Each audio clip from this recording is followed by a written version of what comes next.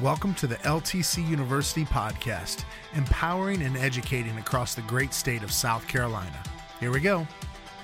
Welcome to the LTC University podcast. My name is Jamie Preston, and we're here with my new friend, Dr. Amber Green. How are you doing?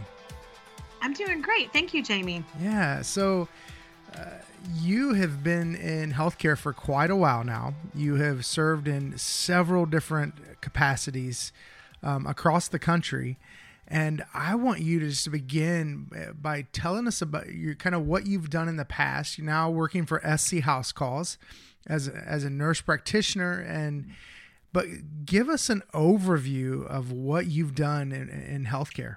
Okay, sure. Thanks, Jamie. I have actually been a family nurse practitioner for the past 21 years. I'm licensed in a few different states, and I have been in a variety of different roles.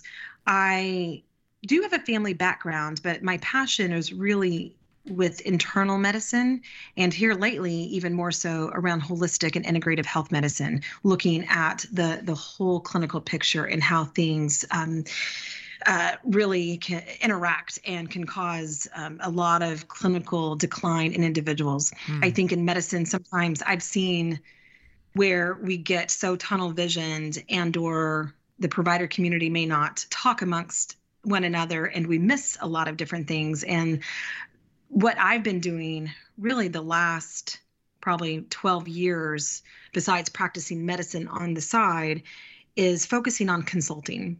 Yeah. Educating a lot of health systems and doctors and nurse practitioners and PAs on looking at the larger clinical picture, looking at data from all kinds of different sources, whether it be pharmacy or lab or hospital systems, and helping them understand exactly what's going on with the individuals that they're caring for so that they can, in fact, have a better quality of care that they're providing and better treatment plans to really help keep people healthier longer and out of the hospital unnecessarily. Sure.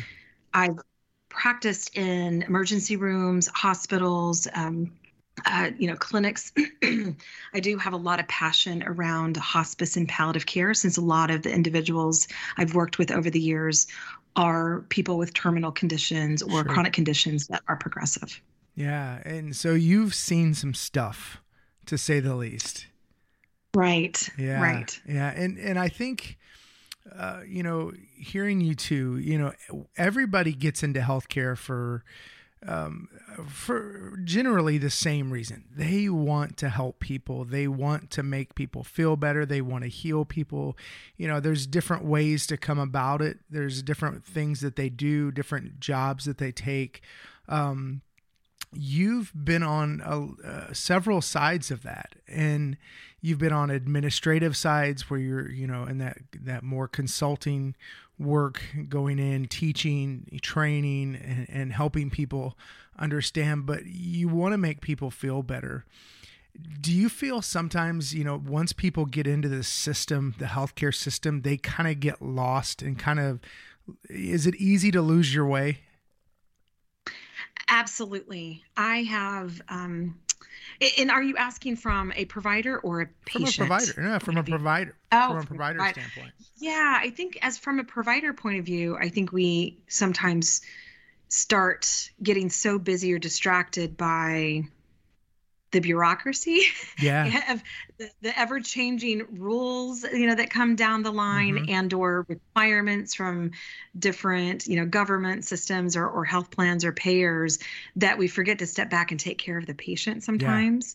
Yeah. And not realizing that even though what they're asking us to do is important, and it's Sure. supposed to improve quality of care being provided, but it becomes so tedious that we just look at checking the box so that we can just complete our day and move on. And we really need to do better. We need to have a modernization in our healthcare to improve, the outcomes. Right. Absolutely. And that's where I was actually going. That last word that you just said, outcomes, because we've been in this, for, several years now, we've been in this, fee for service model, where, you pay so much, you get this healthcare, and it's changing, especially for South Carolina House Calls. This has been changing for a while now. to, really this, to a different model where you're really focused on outcomes. And I think that is just such a great course correction for healthcare, because that's what it's all about, is the outcome for the patient, to make the patient better.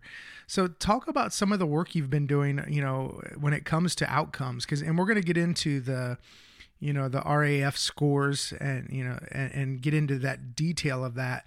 But talk about the work you've been able to do, when it comes to outcomes.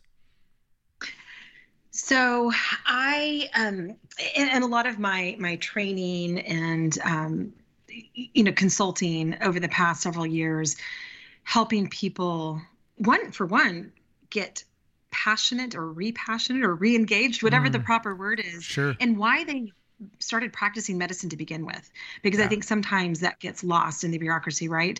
And helping them understand that they have the ability to not only improve outcomes, but save lives. I mean, so by using data, I think that data is so important in the healthcare world. And because in the United States, we have a lot of mom and pop electronic medical record systems that have popped up, and we have a lot of antiquated reporting systems and other types of, hospital systems and pharmacy systems where they don't communicate. And so therefore, when you've got patients that, let's say, that live in New York and they're snowbirds and they go down to Florida, well, all the care that they got in that one state is not being communicated back up to the primary care provider, and they have no idea what happened. And patients are often poor historians, and there's a lot of guesswork. I feel like we are like, detectives trying to understand and assume and make guesses. Sure. And unfortunately, what happens is that we start reordering tests that have already been completed. So now there's a delay in care. We start duplicating efforts. We're spending a lot of money.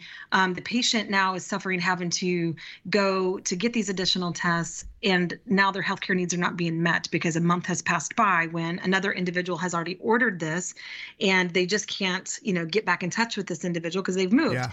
A lot of other work that I've done is trying to help them do better work at prepping their charts. So like in a clinic, for instance, can they work with their nurses or admin staff in getting consult notes and getting the labs and getting the x-rays or whatever it may be, getting pharmacy reports, get it inputted into the chart so that they can review that prior to walking in to examine that person, so they can quickly see, oh, well, Mrs., Mickey Mouse did not get, or not Mickey or Mouse or whomever, did not get a prescription. You said Florida, so. I did. Oh, I did. And I said Miss Minnie Mouse, right? So she did not get a refill on her medication. I need to understand why. Is it because she can't afford it? Or is it because she doesn't understand how to take it? Or because she has side effects? I see that there's blood work here, but it doesn't look like anyone has addressed, chronic kidney disease. I need to take note of that and educate her about her salt intake. I mean, so there's so many different things that we need to do. But what happens is the doctor or nurse practitioner PA may only have 5 minutes with this person. Yeah. They have 15 chronic conditions. They have limited time. So they're only addressing 2 or 3 conditions that might be, affecting them. But when we step back, these other remaining 8 or 9 diagnoses that they have cause a negative impact in their health, in their daily well-being. And so they're not, doing their own research so that they can make the most of that 5 minutes. Yeah. I really hate the 5 minute. I mean, even as a patient myself, I expect, to get the red carpet, like, I'm paying for this, please address my whole person. At one point, I remember going to an urgent care one time. I was really sick. I wasn't feeling good. This is a couple years ago. I went to urgent care, and my visit was literally, and I'm not exaggerating, I've said this on this podcast before, but it was literally 30 seconds with the doctor. That's how long my visit was. It was ridiculous. Well, when I hear things from patients, I went to my cardiologist, for my heart problem, but he didn't listen to my heart with the stethoscope.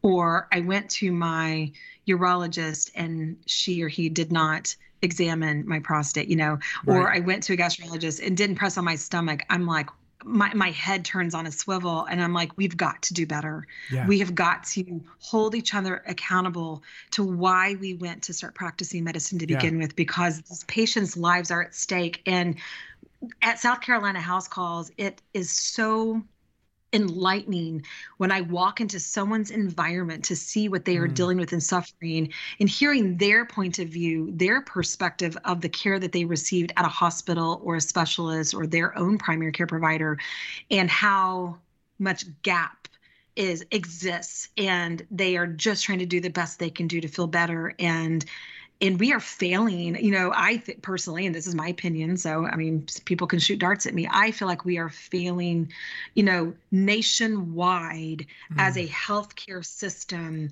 by not, really being, spending more time with our patients and trying to help them understand their disease processes, how to take their medications, how to improve their diet.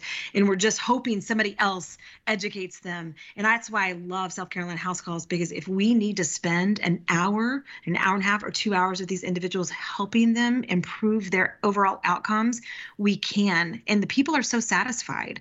They're like, wow, I wish that someone would have taught me this 10 years ago. I didn't even know I had chronic kidney disease. No one told me. Wow. Yeah. It is, what I think is really important is you've alluded to, is it is about those outcomes. It's about how that patient feels, and you're not being critical just to be critical.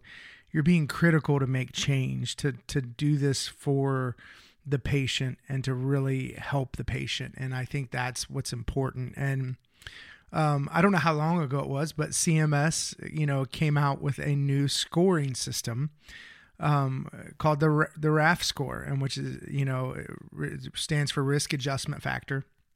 And that's what I want us to get into today, on why that's important. How do you make sure that that is correct? Because I think that's what's really important. So give everybody an overview for the people that may not know what a RAF score is. Give them an overview what it is. Yeah, and I like to kind of simplify the explanation, because it is a little bit complex. And this subject is so near and dear to my heart. And when I think about risk adjustment program, or RAF score, it's really that concept called gaps in care. So before I go talk about risk scores, I want to just kind of, I call it break it down Barney style for Absolutely. Those people that are. That's what I need. And we have to sing the song afterwards too. So I will feel so much better, because that's exactly what I need, because I do not come from a medical background.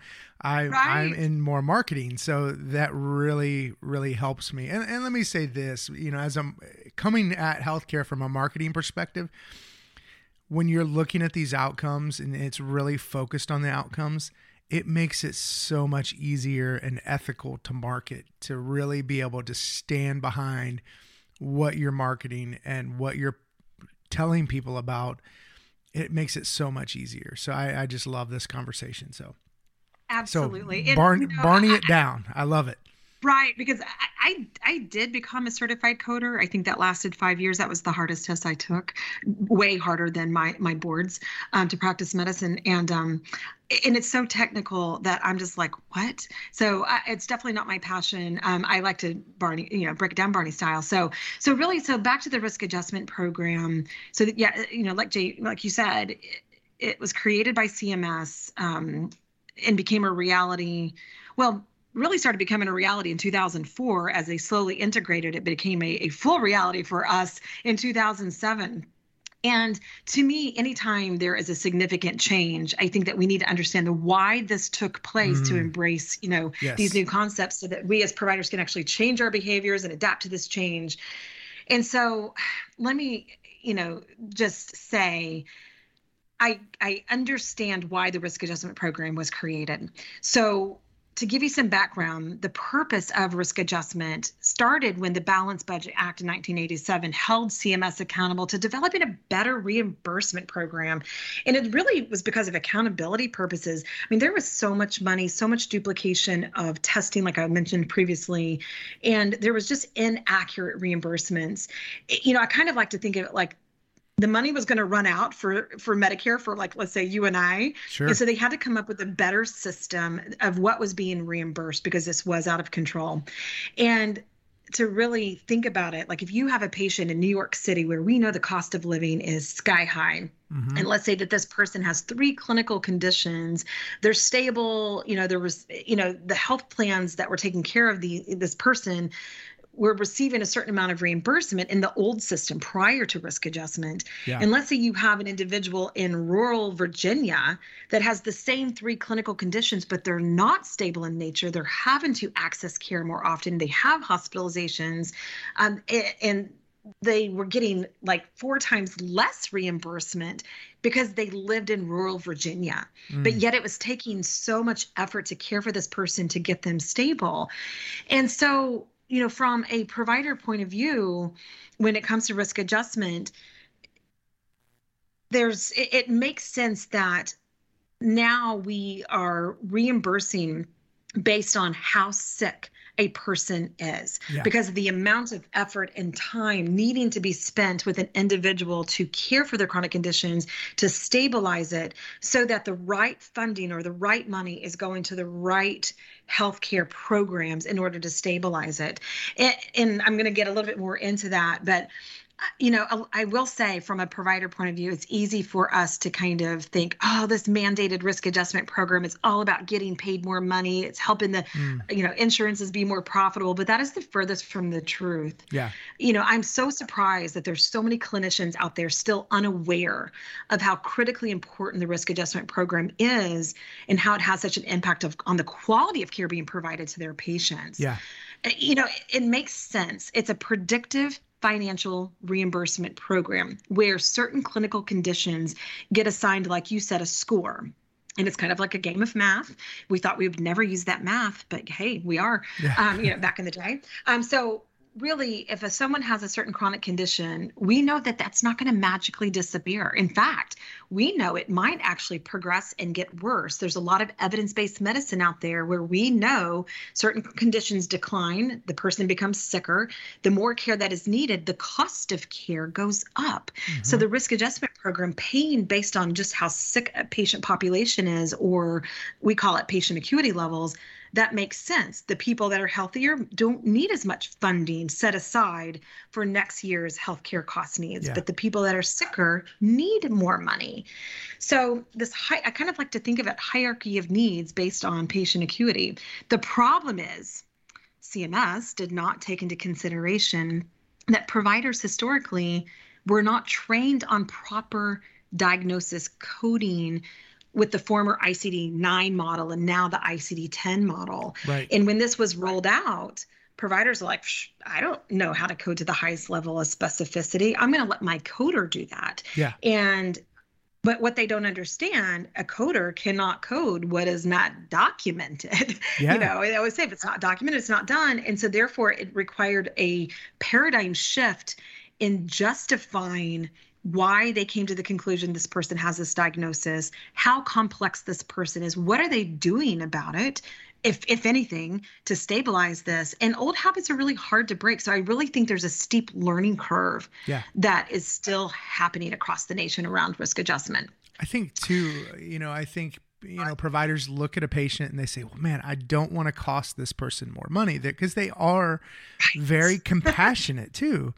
But you're actually costing them money by not getting all that information in there and diagnosed and getting the real information, the right information in there. And it's at the end of the day, it ends up costing them money. And ultimately, it goes back to that outcome. It has a negative outcome on that patient. Like, let's use depression, for example. Oh, I don't want to label this person with major depression because I don't want him to have a pre-existing condition, not knowing that you have mislabeled or misdiagnosed them for many years, and now they're not able to go get proper assistance, to help them improve because, certain monies were not reimbursed for this, what they're putting as a symptom that has now become major depression. I agree.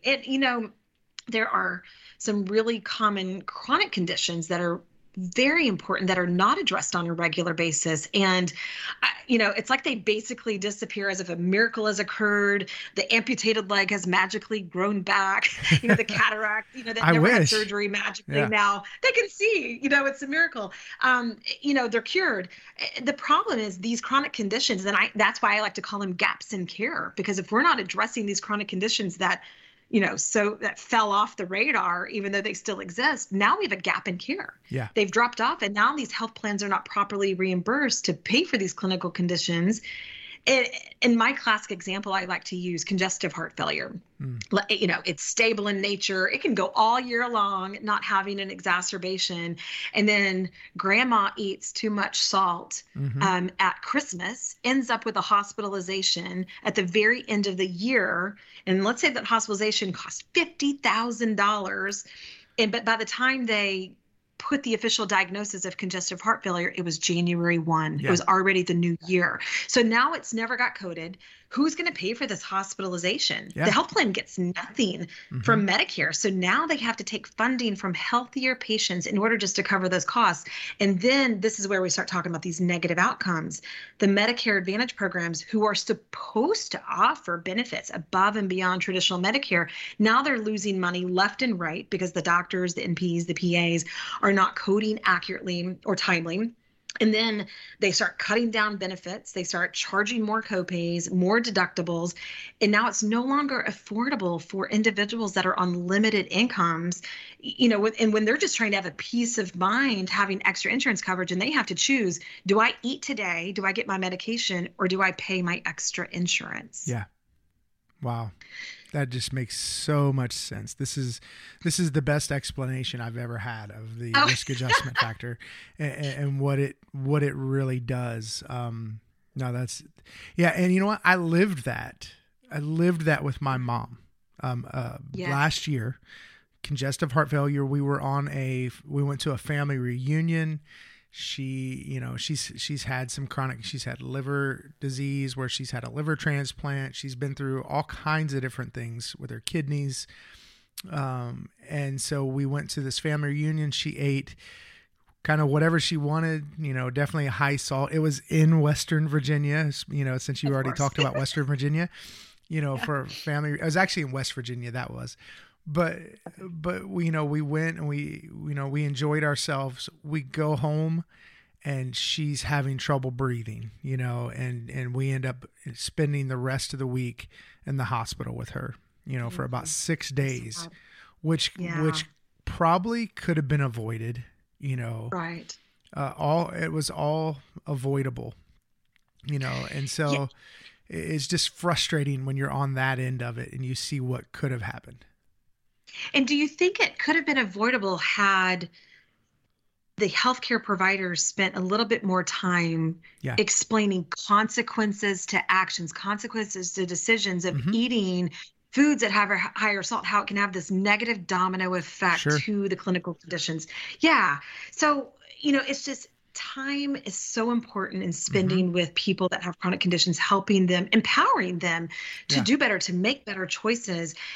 Some research was done a few years back from a large, well-known company that I'm not going to mention right now, but they discovered, and it was thousands of people that they were able to evaluate, but they discovered that up to 15% of patients miss annual visits with their primary care physician. And, And if they're having to pay more, if they're having to, one, knowledge is power, right? So if they don't think that it's important, they're not going to go, or they're scared of certain testing, scared of finding out they might have a chronic condition. But sometimes it's about affordability. And if they're having to pay more, they don't go.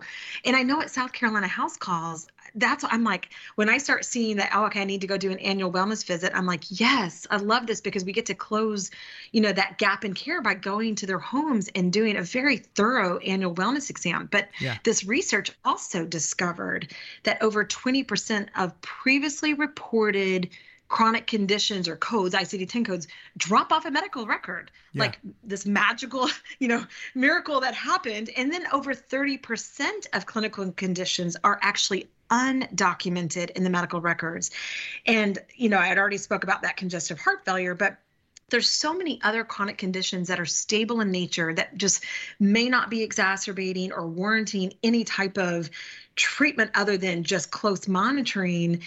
But that doesn't make them unimportant, since any chronic illness ultimately can or does have an impact on someone's mental, economic, physical well-being, or whatever you want to call it.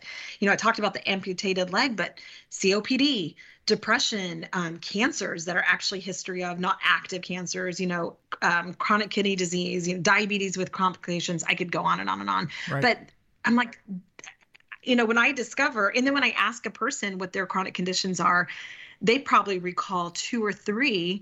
And I have a list in front of me of like 20. So that tells me they don't even understand what is going on with their bodies. Yeah.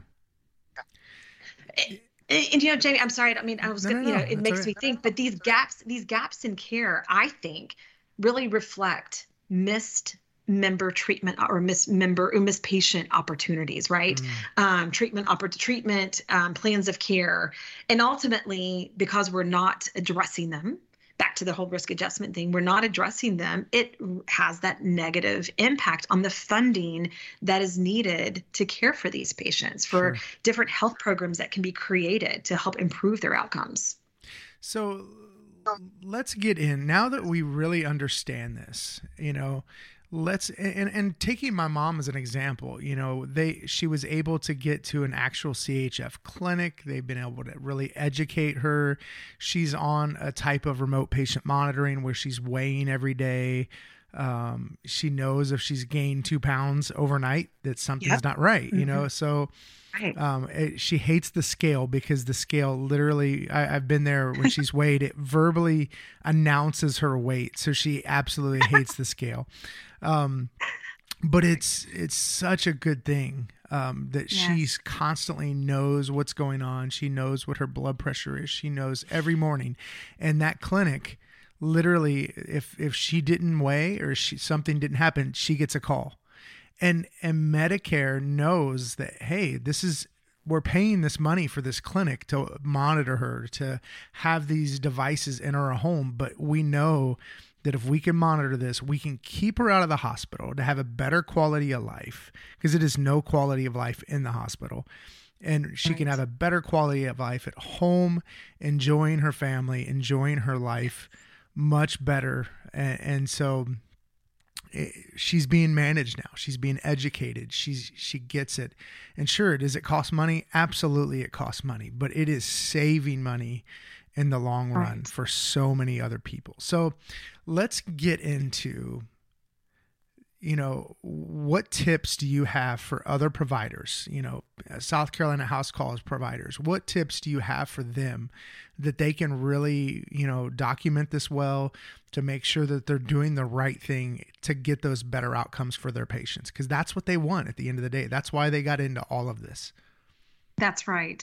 So I think, starting off, we have a lot of medical records that are provided to us that we can review thoroughly before we even step foot into that person's house, to really understand the course of the healthcare that has been provided to this person, kind of their clinical decline, what all, medications and labs and consults that they're having. And then you quickly realize how piecemealed sometimes the care has been and disconnected, where the right hand does not know what the left hand is doing, meaning the doctors are not communicating.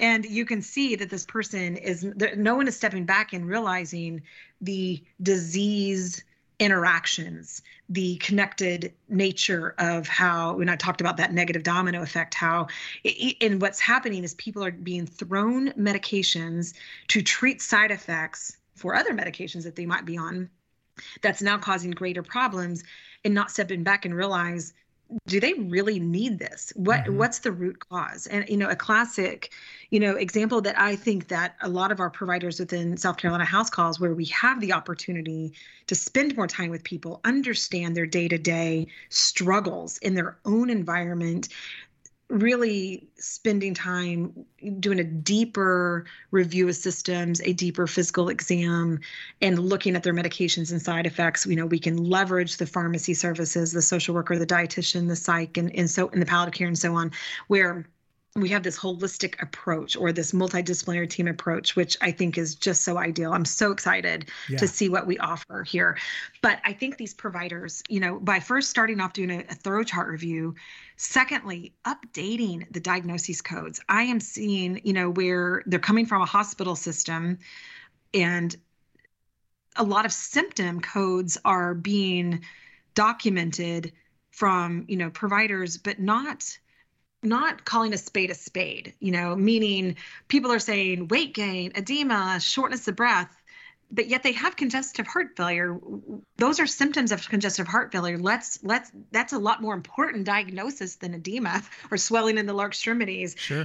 Or it could be that they're having severe fatigue. And so that's being documented. And fatigue is always such a generic symptom, right? That could be related to all other chronic conditions. But I ask, for my peer nurse practitioners, to step back and say, okay, is it, try to go through, is it anemia? Is it thyroid? Is it, severe vitamin D deficiency, which I'm finding on tons of people, is it, medication side effects, is it because they have chronic kidney disease or liver problems and they're not able to process the medications like they were? And could we do a drug holiday? Yeah. Understanding that, one of the ones that I see oftentimes people are, putting, for acid reflux, I kind of like to think that we need acid in our stomach to digest our foods. When I'm so excited, years ago, oh my gosh, 19, 20 years ago, when these proton pump inhibitors like Protonix and Prevacid came out, to help people that had stomach ulcers and issues with their stomach, but they're not meant for long-term use. Right. They can cause chronic kidney disease and congestive heart failure and, osteoporosis and so on and so forth. And so when these people are already suffering from this and they have no acid reflux, we need to start saying it's okay for us to do drug holidays. Let's pause some of these medications that are just, not warranted. Let's see how they're doing and improving because their health might improve. And I know that was probably too much, answer for what we can do. There's a lot I think that we have an opportunity on, but updating the diagnoses, updating medications, because they get home from the hospital and they're on sometimes 3 different doses of the same drug because they're confused, reconciling that because that has a negative impact. And then being okay with calling a spade a spade. I mean, I'll go in and I'll see the person has severe vascular disease. And then I'll do a little test monofilament and they have severe neuropathy, but yet there is no diagnosis anywhere in the chart that calls that out. And that, is part of the risk adjustment program. So as a provider, I am going to document that they have vascular disease and peripheral neuropathy related to their other chronic conditions, whether it's diabetes or hypertension, because that's what caused it. Yeah. And be okay with diagnosing things in the hospital, in the house without having to do additional testing, because clinically you see it right there. Absolutely. Yeah. What are some of, when a provider is going in and diagnosing, what would you say to that provider that's on the other end of that? They're compassionate. They want to save this, person money because they're like, what, they have to pay a copay, because you guys see South Carolina House Calls, you guys see patients more often than some other providers out there. And that's really what Medicare wants. What do you say to that provider? I will be fully transparent with you. In the beginning, I was one of those that had, oh my gosh, I don't want them to have they're limited income. I don't want them to have to pay extra money, because I'm being extra thorough to make sure they're stable. But then I step back and realize these individuals oftentimes are very sick. They are very complex. And the care that we are providing, it's like equaling to 4 doctor's visits that they would have received from somebody else because, in the 5-minute increments. Yeah. And by our thorough nature in, our assessments and conversations and education and walking through the house and looking at the risks that they have, they're not getting that anywhere else, first of all. Secondly, we are preventing complications. I was able to collaborate with my peers. We saved a few folks from legs being amputated because we were able to catch things early on and decided we need to go see them more frequently to be more aggressive. Yeah. We've prevented hospitalizations by safely and effectively treating people in the home with acute, or severe, COPD exacerbations and congestive heart failure exacerbations and so on and so forth. And at the end of the day, we need to understand that this is not business. This is about saving lives. This is about improving outcomes and quality of care, and that you need to be, honest with the complexity of the person, the time that you're spending with. And there is a mathematical formula in coding for E&M, or evaluation and management services, that doing this type of assessment, doing this type of history and analysis and teaching and plans of care and complexity equals this level of service. And we need to not worry about what is being charged. Yeah. And who's going to reimburse and how much copay, because at the end of the day, we need to put our heads down on our pillows and know that we have done the best job that we can do to provide the best care, because we know that that will yield the best outcome. Absolutely. Yeah. That's encouraging. That's encouraging to me, that there's a practice out there that's making these kind of decisions, the hard decisions, but they are the decisions that's right for the patient. And I think that's what it boils down to. It's what's right for that patient that day, right, that moment, right, for that illness. And that's exactly right. The system, I believe, is created to be very fair and very strategic on what level of service yields what reimbursement. And, what I love, the fact that we are, not paid like a fee for service provider, right? We're able to go in and be able to provide a holistic care, regardless of who's paying for what, when, and where, because this is the right thing to do in order to keep this person stable or out of the hospital. Right. Do you find, and this might be a difficult question to answer, but I think you can do it. You know me, I'm transparent. Yes, absolutely. That's what I love. Do you find that patients are sicker than they even realize for the most part? 100% of the time. I can tell you, 2 days ago when I was out seeing patients, I think, I had about, 10 on my list. 4 back-to-back said to me, "No one has ever told me this. I did not know, and now this explains why I feel so bad. I thought it was in my head. My family didn't understand. They thought it was, I was making this up. And when I was able to go over their blood work and go over their test results and go over, side effects of medications and kind of show them findings and how everything is interconnected and validating this, that, I think that even improves their mental well-being, because they're like, I'm not crazy. I am super sick. But what I'm finding, though, that I am surprised of the amount, and I understand this is the world we live in right now, but the amount of individuals that are prematurely discharged from hospitals and they don't, and they don't have the coordination of care, and they get home.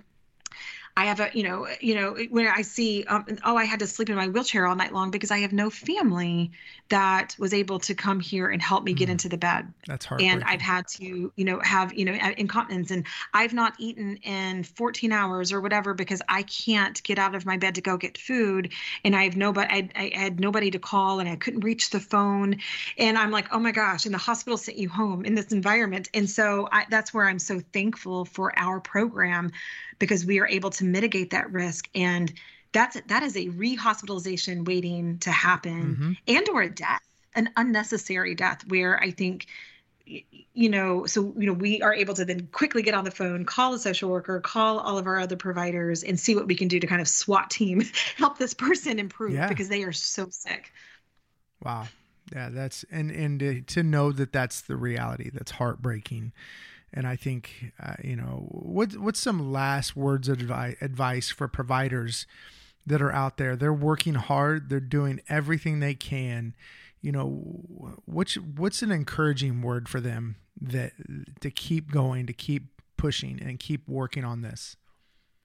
Well, I will say, since we've kind of discussed the why behind risk adjustment, that I know that people get tired. They have competing priorities.